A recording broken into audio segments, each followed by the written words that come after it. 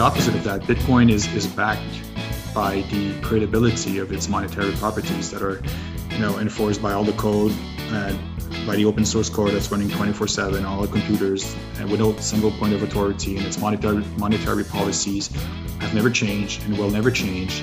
And it's very trustworthy. And you know that when you have one Bitcoin, you have one Bitcoin, or 0.1 Bitcoin, you have 0.1, no matter the amount. It's there. There's no counterparty risk. It's yours. It can be debased. It can be manipulated. And that's a lot more reliable than fiat money that is being completely manipulated, completely debased. There's inflation everywhere. The purchasing power of your dollars is going down every day, every week. So people are starting to realize that the fiat money isn't really backed by anything. Let's absolutely go. My name is Patrick, and welcome to the Bitcoin Pitch Podcast, where I'll chat with anyone in Bitcoin. I don't care if you're a pleb, anon, or OG. You'll be giving us your Bitcoin elevator pitch and answer some quick-hitting Bitcoin questions that will be beneficial to newcomers. The goal of the show is to keep it short and sweet for all those people you are trying to orange pill. Today's returning guest is Jay Bourne, BTC.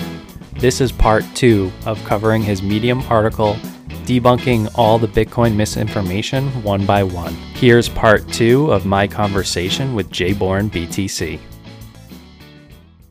All right, so we'll go to 10. Bitcoin advantages the people who got in early. Yeah. So, of course, the people that got in early and that held on to it, they got greatly compensated for their patience and conviction. But the reality is that a lot of people that got in early, they sold it along the way. Very few people remain today that have Bitcoin since 2010, 11, 12, when it was really cheap compared to today. So, of course, they were compensated for it. But to me, it's clear in 10 years, people will say the same thing of the people that are stacking sats today and buying Bitcoin.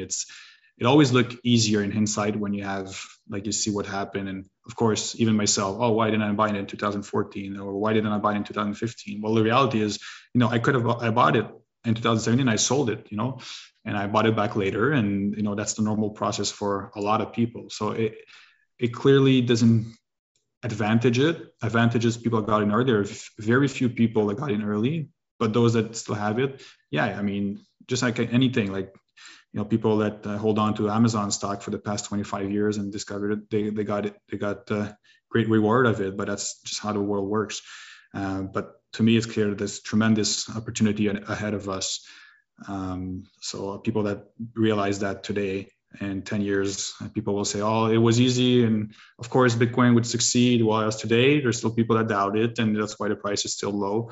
Although it has 60,000, it's still low.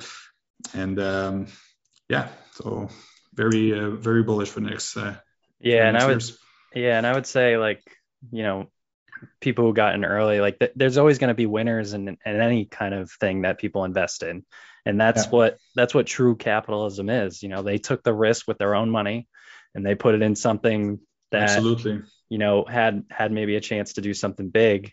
And I feel like a lot of people are kind of misinformed in current times of what capitalism is, because, absolutely, currently right now, it's not real capitalism in the markets. It's very much like socialism from the government and bailouts and all this kind of stuff.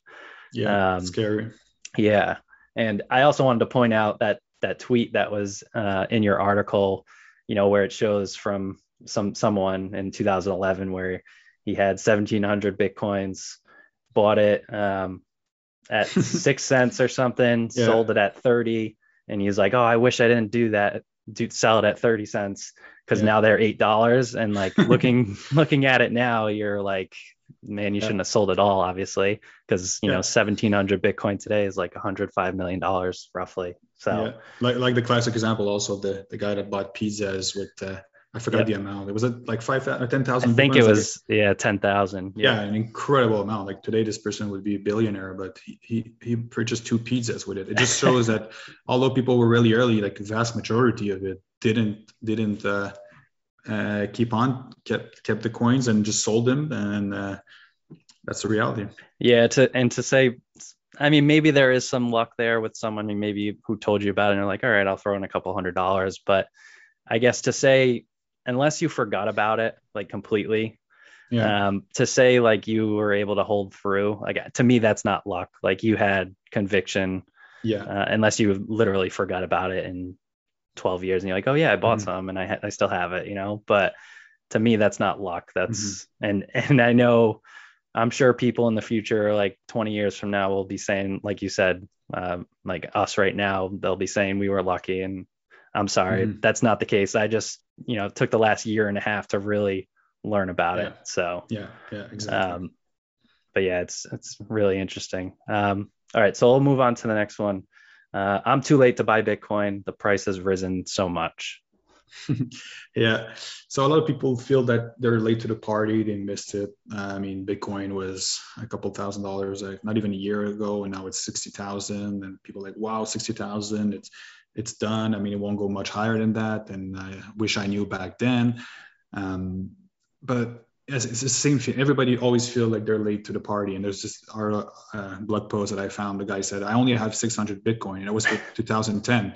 Virtually all generated last week. I missed the bus. And that was a person in 2010, like not even like almost a year after Bitcoin was invented. And that person already felt he missed the bus. And the reality is Bitcoin is just getting started. It's only 12 years old. It's getting more and more adopted. There's a lot of people that are going to adopt the technology in the coming years. Nobody's late. Nobody's late. It's still very early, and a lot of growth is still ahead. Yeah, and I think like what is the current adoption between like 1% and 3% in the world or something like that. So Hmm.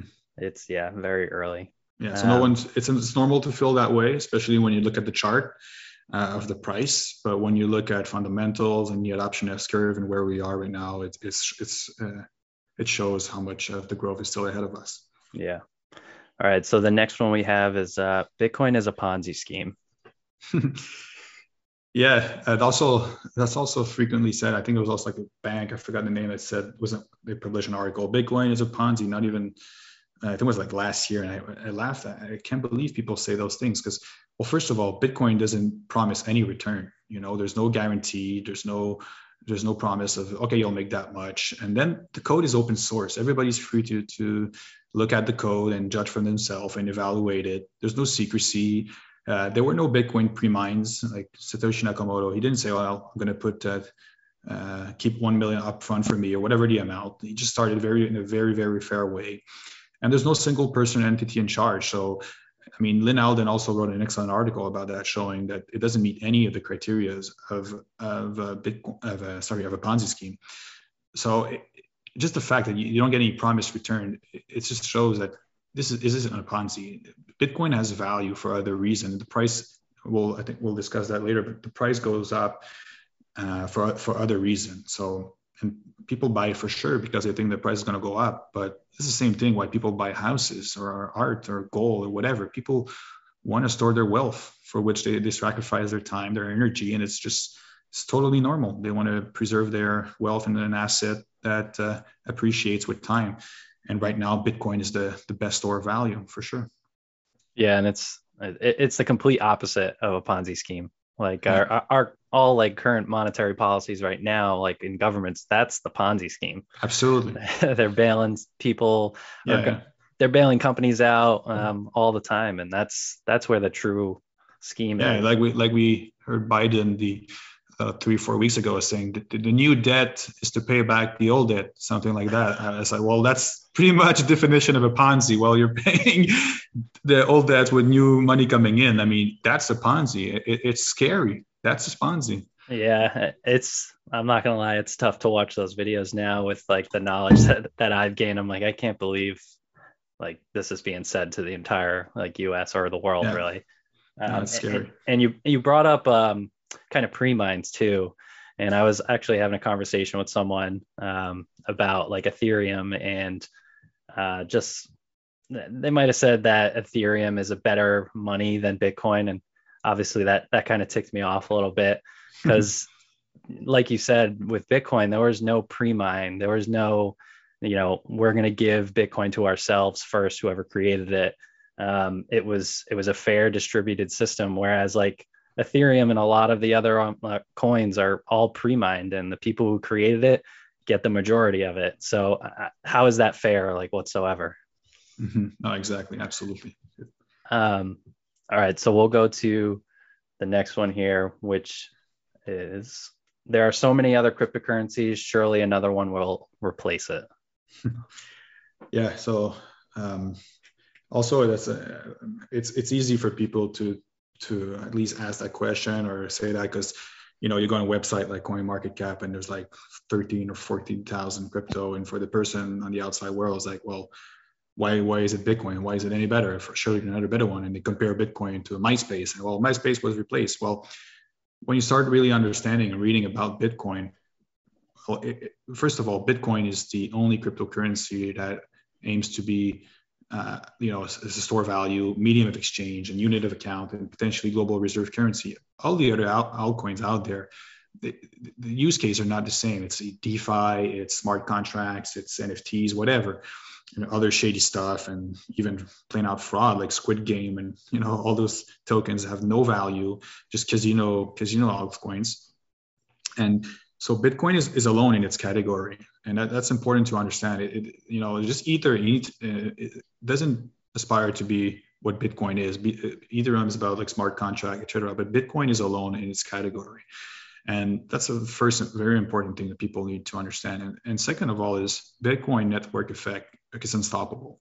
It just keeps reinforcing itself, and network effects usually are like either one-sided, like the telephone. The more people have the telephone, the stronger the network. Or like Facebook users, everybody go on Facebook, that's where all the users are.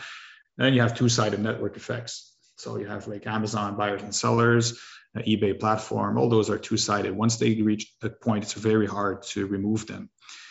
But Bitcoin is the strongest and the most powerful network effect the world has ever seen, because it's like a four-sided network. You have like the users, the people that use it to store value, you have the investors, you have the miners, and you have the developers. And all the participants, when they join, they reinforce the network. So users want to go there because it's the most secure one. It has all the miners. The miners want to mine Bitcoin because it's the most reliable and the price is the highest, etc. And then the developers want to go there because it has the most users. It's the most. So all the parts of the Bitcoin network effect, they all reinforce themselves.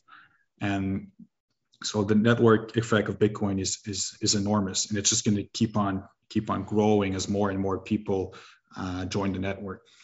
And the last thing also important to me to mention is that when Bitcoin was invented by Satoshi Nakamoto, he, she, or they, whoever they were, as Croesus said very well, he said Bitcoin is the discovery of digital scarcity. It's a one in a species event. It was discovered, the pure digital scarcity, the invention of that, it can be replicated. It's like once in a lifetime, once in a species event. So after that, all the other person can claim to copy it or whatever, but it was already discovered, and the network is just converging to that one single scarce asset, which is Bitcoin. Yeah, and something to add is I know I had got Guy Swan on for one of my episodes, and he talked about the incentive to copy and paste the protocol and invest maybe five grand to build up a website, marketing, all this stuff, and then you pre-mine the coin, and then you put it out there and you say it's going to solve this, whatever. Like that incentive to just put that little bit of money in there to basically create this false narrative and then just sell it to make like millions of dollars. Like that's a huge incentive people are going to do. And I feel like that happens a lot. Like you mentioned the squid coin, like it's just crazy that people kind of almost, I don't know if they fall for it or what, or maybe they're just trying to do the trade kind of thing, but there's such a better way to just, buy a little bit, hold and wait, really. And you just got to have that patience. So exactly. All right. So we'll move to the next one here. Bitcoin is code, therefore it will be hacked someday. Yeah, well, Bitcoin has actually been running almost without interruption, like 99.999% of the time since 2009, without ever being hacked. The cryptography technology that you use and the proof of work of the technology that backs the security of the network I mean, has never been hacked. It's incredibly secure. It's incredibly reliable, and more miners are joining the network, making it even more secure, even more robust to attack. And the hash rate is just, outside of what happened in May 2021 with the mining ban in China. Outside of that, the mining network and the hash rate has been growing like steadily, making it the more secure and the most reliable network in the world. And so it hasn't been hacked, and each day that passes makes the network even more secure. So it's incredible, but that's the hard reality, is that Bitcoin is not possible to be hacked. So it just keeps being more so every day. Yeah, and I would say the incentive to hack is basically almost taken away, maybe not fully, but if it was to somehow get hacked, the whole value of the network just decreases. So yeah, you just stole coins, but because it got hacked, like it's not going to be worth what it might have been worth in the future. So I feel like that's a huge incentive not to hack. Well, you could imagine perhaps like countries that really don't want it to succeed and trying to nation state attack. Well, they don't care if the network loses value, right? But right now, the network is so big and so many miners that it's an impossible task. Yeah. All right. So we'll move to the next one, which is Bitcoin isn't backed by anything. It isn't backed by any government. Yeah, I laugh because if people really understood how they're just the fiat system worked, they would find out that their money isn't backed by anything. And I heard recently say, "Oh, it's backed by gold," and people still think that their money is backed by gold. Well, the reality is that like since 1971, all countries went off the gold standard, and their money is not redeemable for anything. So it's only backed or quote backed because they know other people will accept it. But if everybody went to the bank and said, "I want my money," there's not enough money in the banks for everyone because of the fractional system, a banking system.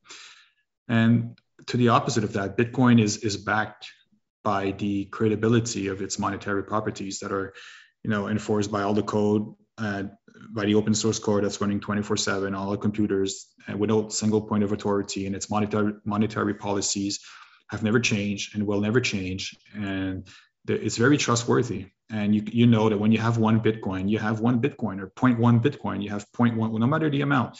It's there. There's no counterparty risk. It's yours. It can be debased. It can be manipulated.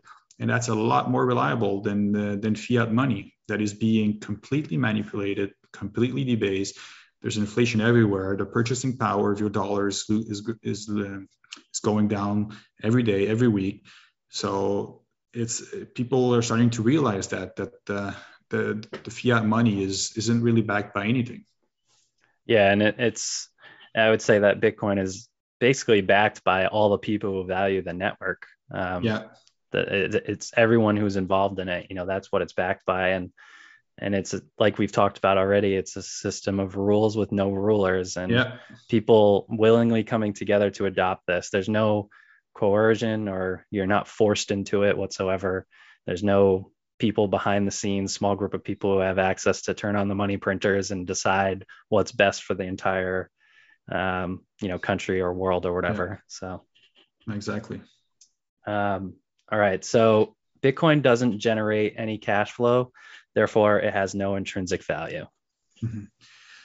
That FUD or misinformation or comes up perhaps a lot from the people that from the value or the investing side or finance. They say, well, it can be valued, it doesn't generate anything, so therefore it has no intrinsic value. It's worth nothing. Well, it's not because something doesn't generate cash flow, it doesn't have value. Like, people store their wealth in various things like real estate, art, gold, diamonds, whatever. So it's important to first of all understand that. For example, gold, like a large percentage of gold isn't used for industrial use. It's just used as a store of value, like 60, 70, 80%, depending on the estimate. But a large portion of gold is used by government, by people, just to store their wealth. And then at the same time, Bitcoin is the best saving technology. Why people come to Bitcoin is because it's an asset that is increasing scarce, and it's backed by the code, which is open source. And with the number go up, they call this abbreviation called number go up, is that every 4 years there's half of as much Bitcoin that come into circulation.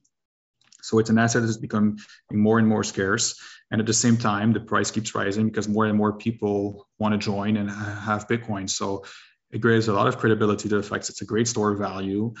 Yes, it is volatile on a daily basis, but over the long run, it's not only a store of value; it's an appraiser of value. It just it creates a lot of value for people that hold their coin, and it's just going to continue doing that in the years ahead as more and more people join, and also as the halving continue every 4 years. Yeah, and I had Daniel Prince on in one of my earlier episodes, and that was his pitch: is it's the best savings technology, and I feel like that's a good way to spin it to people who aren't into it whatsoever. Just take a little bit of what you can and save in it, and you're going to see over time, like, oh my God, like this is worth a lot more than what I put in. So.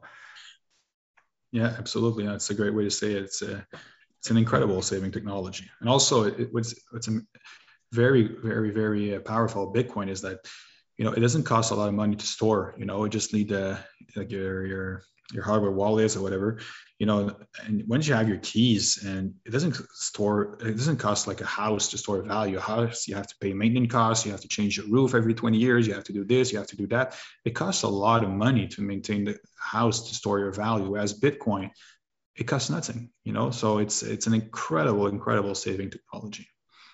Yeah. And when you put it in perspective of, real estate, a lot of people use real estate to store their value right now. Like people from different countries buy real estate in other countries just to store their value in it. And that's going to change at some point where they're going to be like, I don't need to own real estate. I should be just owning Bitcoin. So what do you think happens to the price at that point? Yeah, exactly. And also, I think the economist Robert Shiller had showed that houses over time don't rise in value more than the inflation. So they just follow the inflation. So it's a good edge against inflation, perhaps, but it doesn't increase your purchasing power. So if your house goes from $300,000 to $400,000, like, well, you can be happy, but at the same time, your purchasing power hasn't increased. Because if you look around, you sell your house and you want to go somewhere else, all the other houses has risen in value. So it protects you, it protects your wealth, but it doesn't increase your purchasing power. Whereas Bitcoin is clearly going to appreciate more in value over the next years than any house. It's going to increase the purchasing power of people around it. So it's not only a great store of value, but as I mentioned, it's going to create value as well. Definitely. All right. So we'll move to the next one, which is Bitcoin is too expensive. Yeah. Well, I think we mentioned that earlier. Like, you don't have to buy a full Bitcoin. You can buy a fraction. Bitcoin can be broken down into 100 million units called Satoshis. So you can buy a fraction of a Bitcoin. You can start so small, like $1, $5, whatever the amount is. And that's actually a good way for people to start playing with this new technology, to discover it. Just starts really small. Put $100 in an account, and learn to manage your own keys and that kind of stuff, and you'll be more and more familiar with it. And you'll see the price rise, and okay, well, I'm going to put a little bit more. But yeah, so you can start very, very small. It's amazing. Yeah, and I find it kind of hard to believe that a lot of people don't know that you can buy fractions of Bitcoin. Yeah. But also I can understand, like, if you don't know anything about it, maybe you wouldn't know anything that happens. So. All right, so we'll move to the next one, which is Bitcoin isn't scarce because it can be divided and anyone can copy the code.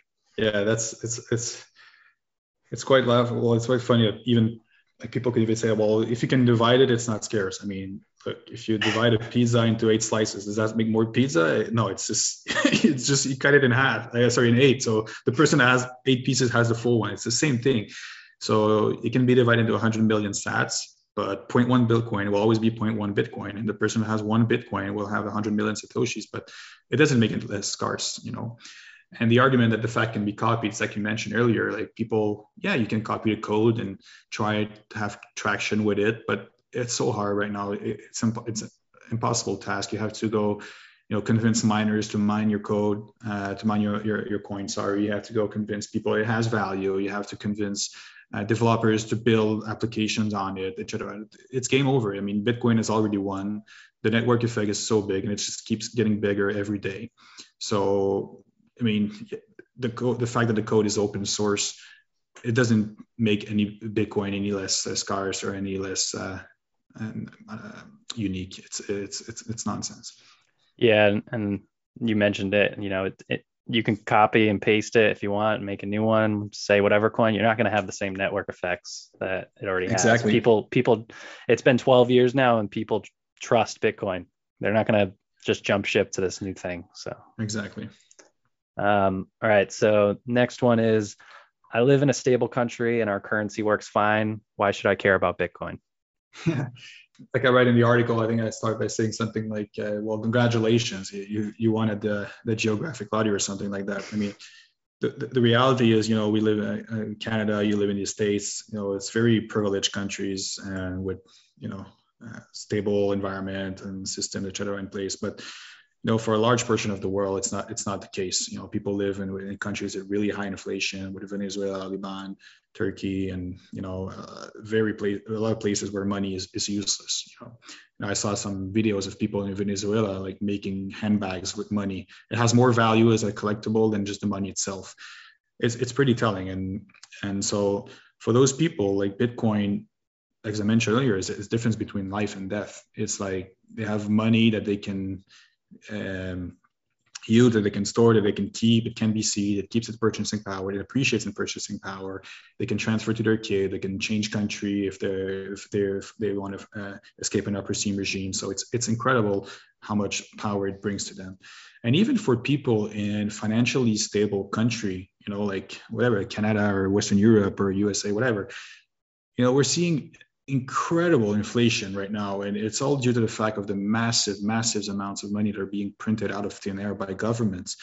And so it's a financially stable country, but it's still seeing like incredible inflation, and people, their purchasing power is going down. It's going down. Their money is losing value, and a lot of people like don't have like stocks or whatever that keeps growing in value and that people use as an edge, or they don't really have a house, they rent, but they're getting poorer and poorer. So for those people, the same thing, Bitcoin brings the same benefits. It's a money that can be debased, can be manipulated, that appreciates over time. So the Bitcoin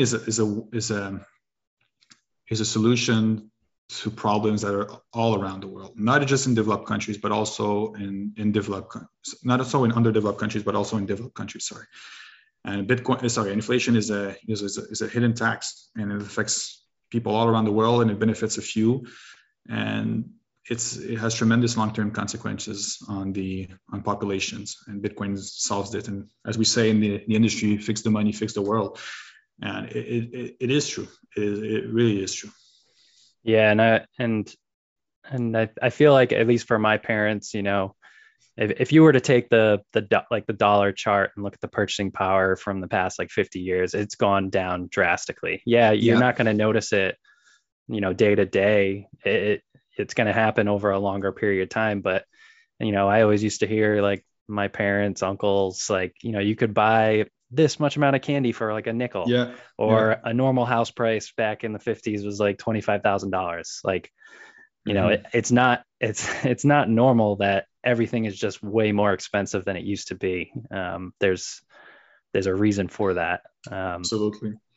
And it's also getting more and more expensive compared to like the salaries. So it's like just owning a home is percentage of the salary of the people is getting more and more expensive. So the salaries are not going up as much as the price of the assets are going up. So it's getting more harder and harder. So people have to go into more and more debt to finance like buying a home or whatever the activity. So it's just a very negative loop where more debt, more consumption, and just to break even, you have to go on margin, that kind of stuff. And it's sad. And even me and my wife bought our house in 2017, and even looking at the value of it, like we don't have this crazy house or anything. It's just like a 3-bedroom, 1-bath house. And looking at the value of it now, it's just like, this is insane. Like, like seeing what the price is now compared to what it was when we bought it. And then I've had friends like recently buy houses in like the past year,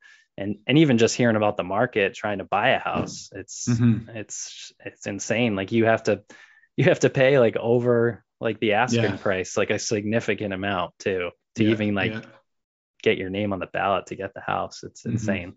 Yeah, it's insane. That's the right word. All right, so we'll go to the next one, which is central bank digital currencies, or CBDCs, will replace Bitcoin. Yeah, so of course, at some point, government's going to try to introduce like central bank digital currencies. It's normal for them to do that. They always want to keep the greatest control over their currency. But the reality is that Bitcoin is at the complete opposite of what CBDCs are. So you have CBDCs that are money controlled by the state, that they will be very easy for them, even more so than today, to manipulate it, to inflate it, to create more units, and even maybe to even control it, how people spend it, or charge them a negative rate if they don't spend it. So it's scary. But at the complete opposite, you have Bitcoin, as we mentioned. It is can be debased, can be seized, that appreciates over time. So I don't think CBDCs will impact Bitcoin's use case. I actually believe to the contrary, that CBDCs will increase Bitcoin's adoption once people say, well, wait a second, money can only be digital. So for a lot of people, it's already a given, but for some people, it isn't. But when they have CBDC, it's completely digital. So, well, okay, well, everything's digital. And then, well, this CBDC thing, it's losing its power like crazy. They can inflate it, they can add zero on the screen, and everybody gets more money. It's losing lots of value. And at the other spectrum, I have Bitcoin that just keeps going up in value. So to me, CBDC is like, it's going to just put a lot of light on the way governments are right now mismanaging the money, and make people adopt Bitcoin even faster. Yeah, I agree there. And I don't know if it was Preston Pish's podcast, but it might have been his or someone else's, where like when they roll their like CBDCs out, it's almost going to be like a highway, like is going to be linked to Bitcoin, because they're going to, like you had mentioned, China was testing their CBDC, and they put expiration dates on the money. Like, you have to spend it by this time or it's gone. And when people see that, they're going to be like, well, I don't want to hold this money. Like, I'm going to go over here where, you can easily transfer it over, because it's a CBDC. It's going to be like under almost like a same kind of protocol. And it's going to be like a direct highway to Bitcoin. Yeah, that's what I think as well. All right, so get to the last one here, which is the mining network is controlled by China. Well, this FUD was spread around a lot before, but clearly it faded away more in the last year, with China completely banning mining, and then banning just crypto as a whole in May and then August, I think. And the mining network has been extremely resilient. It was just a beauty to see, it lost like 40 or 50% of the mining hash rate. And then in a matter of a couple of months, it just relocated all around the world, a lot of the USA. And the network kept running 24/7 without any failure, without any interruption, without any single point of authority saying, well, okay, we're going to do this, we're going to do that. It was just a beauty to see everything relocated into other jurisdictions. So, at the end of the day, is no country or single entity can ban Bitcoin, and you can only ban yourself from it. And to me, just the fact that China announced, I don't know, like 15 times or 20 times, we're going to ban it, we're going to ban it. When you say you're going to ban something and you say it again, it only shows that you can ban it, And I think it's one of the biggest errors in modern time that the Chinese will have to face, was the ban of Bitcoin. It's going to cost them in the long run. But clearly, China doesn't control Bitcoin, and to the contrary, they don't want Bitcoin to succeed exactly because they can't control it. Right. And I would say people maybe are like, well, this country banned it, and it's like, all right, well, think about why they're banning it. Why would they do that? They're a country that wants full control over their people. Why would they want this, freedom money infrastructure in their borders, where it allows people to do things outside of their control? It makes complete sense why they don't want it in there. Yeah. Have you ever seen that quote by, I think it's Fred Wilson, the VC, said, the lessons from the internet is that whatever China bans, invest in it. Yep. Yeah. It's true. There was a whole list, right, that he went through. Yeah. It's like Google, Facebook, all the best like companies trying to ban, and it's pretty telling. Yeah, definitely. Awesome. Well, I really appreciate you running through the, My your pleasure. Medium article. I know I enjoyed it, and I know you probably got a ton of feedback that other people liked it as well. And I think it's something very easy to share with people. I think on Medium it says it's like a 25-minute read. So, and to Hmm. me, like I thought it was a lot quicker than that. Obviously, I'm probably a little biased because I enjoy reading it, but um, so I have a couple more Thank you. questions, Sure. and then we can finish up. So I guess through your learning about Bitcoin, what's a book or an article, podcast that you would recommend to someone new to learn more about Bitcoin? Sure.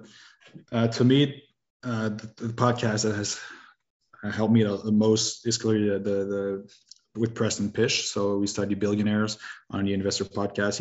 Every Wednesday he comes out with a podcast with great guests. Preston is an incredible host, asks very very good questions. So that podcast, I listen to it every week. I shared it with some friends and family. It's an incredible source of information. To me, that's my number one podcast. Then there are two books that I really enjoyed. Obviously, the first one is the classic, the the Bitcoin standard. Sorry, and the second one I also really really enjoyed, recommend highly, is The Price of Tomorrow by Jeff Booth. It doesn't talk a lot about Bitcoin, but it talks about how we live in a deflationary world and the impact of technology, and it's really important to understand this when also understanding Bitcoin. And Yeah. finally, oh, So sorry, go ahead. no, go ahead. Go ahead. You can finish your No, last one. yeah, sorry. Then the articles, I really, really enjoy all the articles by Croesus, BTC, and also all his podcast appearances. He writes very, very good content, and I encourage anyone to listen to podcasts with Croesus. And also articles, Jeff Booth, and also podcasts with Jeff Booth are really, really good. And Thomas Trolak, Parker Lewis, and Gigi also have some really good content out there that I recommend that people read about. Yeah, I agree with all of those. Preston Pishes was really good.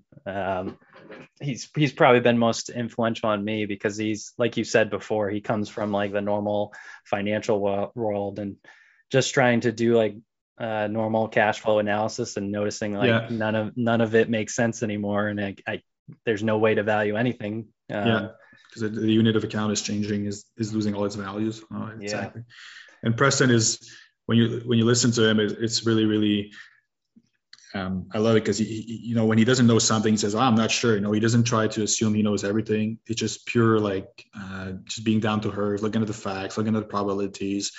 And it's like no, how can I say that?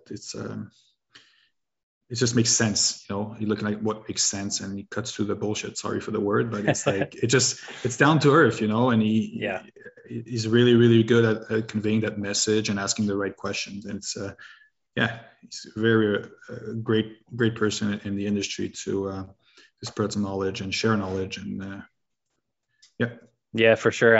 I think he commented on your post too, so you must have been floored.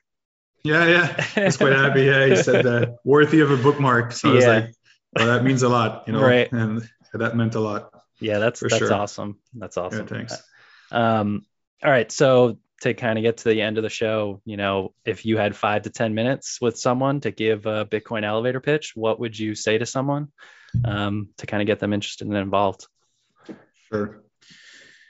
I would say that Bitcoin is one of the world's most profound invention. It is certainly the greatest monetary revolution in the history of the world.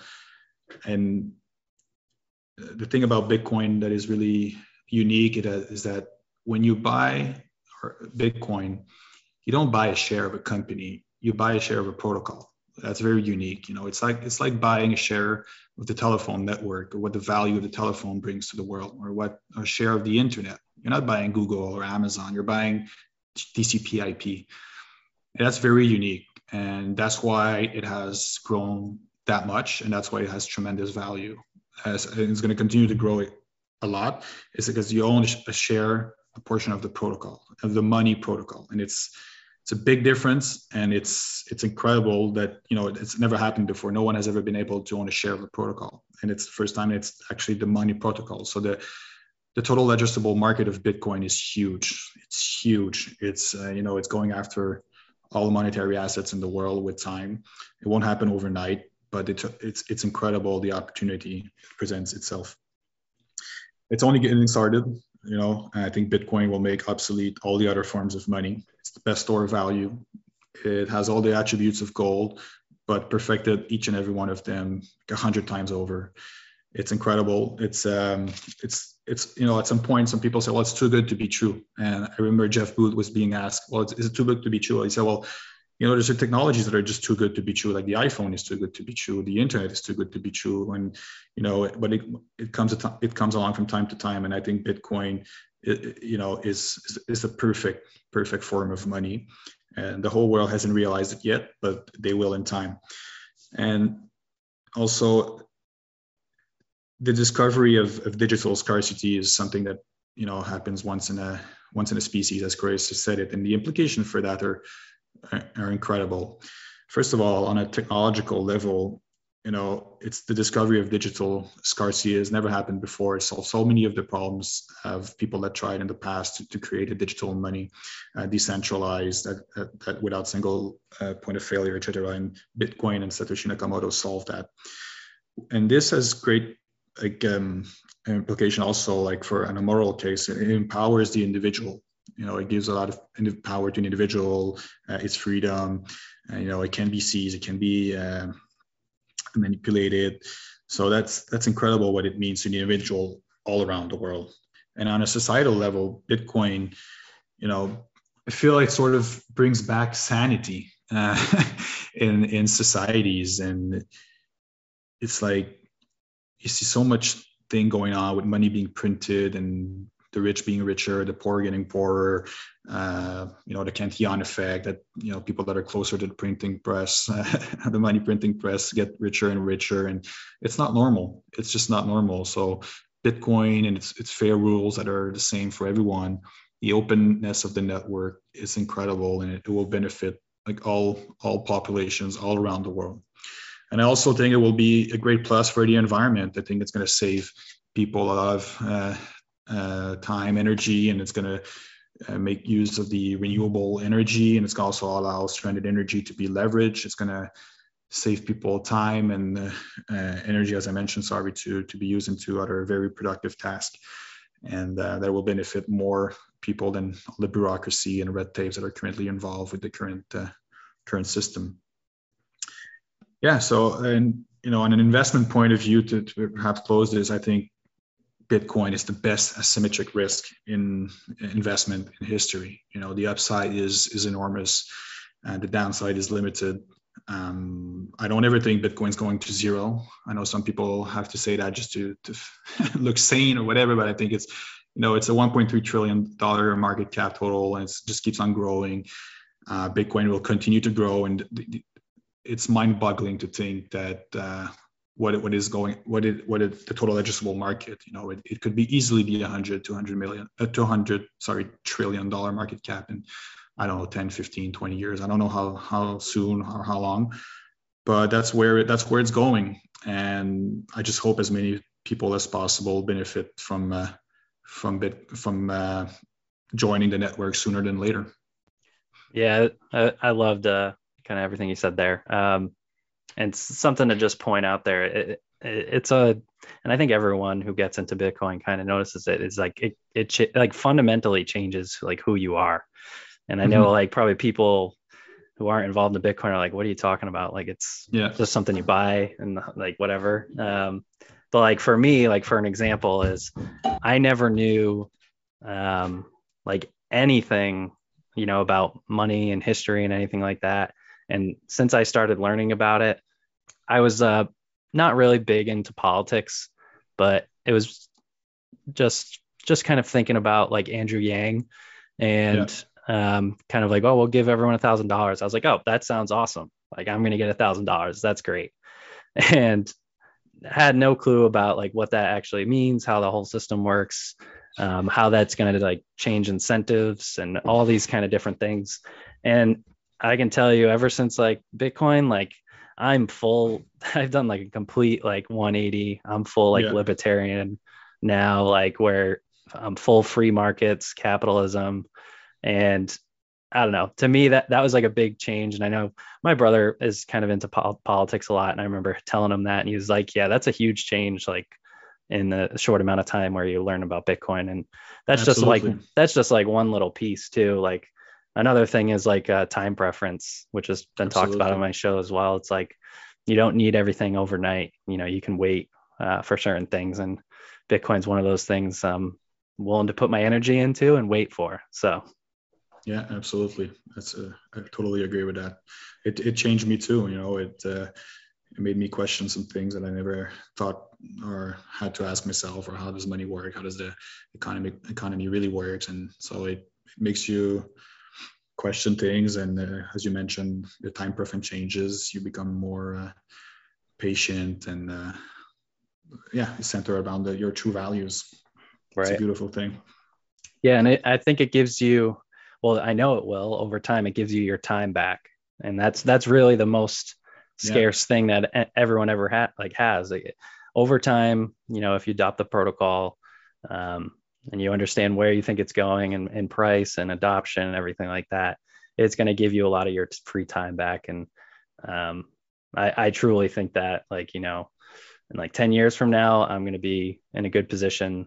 Maybe I won't have to work for the rest of my life, like I always thought I had to. I have 2 young kids, so that before Bitcoin, I was always like, well, how am I going to figure this out? So, and now that I have it, like, there's that sense of hope, and kind of thinking about, oh, I can, with time, I can do something that I actually enjoy, with my family, for example. So. Exactly. That's great. All right. So to close out, I guess, where can people find and follow you, whether it's like Twitter, or if you have an email address, or anywhere else where you want people to learn more about you? Yeah, Twitter is the best place. Username JBornBTC. So I posted that article. I have some other things in mind I want to write about. So Twitter is the best place. Cool. So I'll put all that information and a bunch of different stuff that we talked about, like your recommendations for books, article, podcasts, and other things we mentioned. Obviously, your article as well in the show notes, so anyone can find you, follow you. Again, really appreciate you taking the time to come on and talk about the kind of journey you've had with Bitcoin, and also dispelling like the FUD that you've come across. So really appreciate it. Yeah, thank you so much for having me. This is a super nice experience. I really enjoyed it, and wish you all the best as well for your podcast. Yeah, thank you. I appreciate it. Thanks so much, JBorn, for coming on the show. You will find in the show notes links to all that was mentioned, including where you can find and follow JBornBTC. Shout out to Last Call Monday for the intro and exit music, and Drawn to Heal for the show's artwork. You can check both of them out from the links in the show notes. If you got this far, thanks so much for listening. I really appreciate it. And if you feel you have a Bitcoin pitch to tell, I want you on the show. Feel free to reach out to me via Twitter at baby_Pat with 2 Y's and 2 T's, or email me at bitcoinpitchpodcast@gmail.com. See you next time.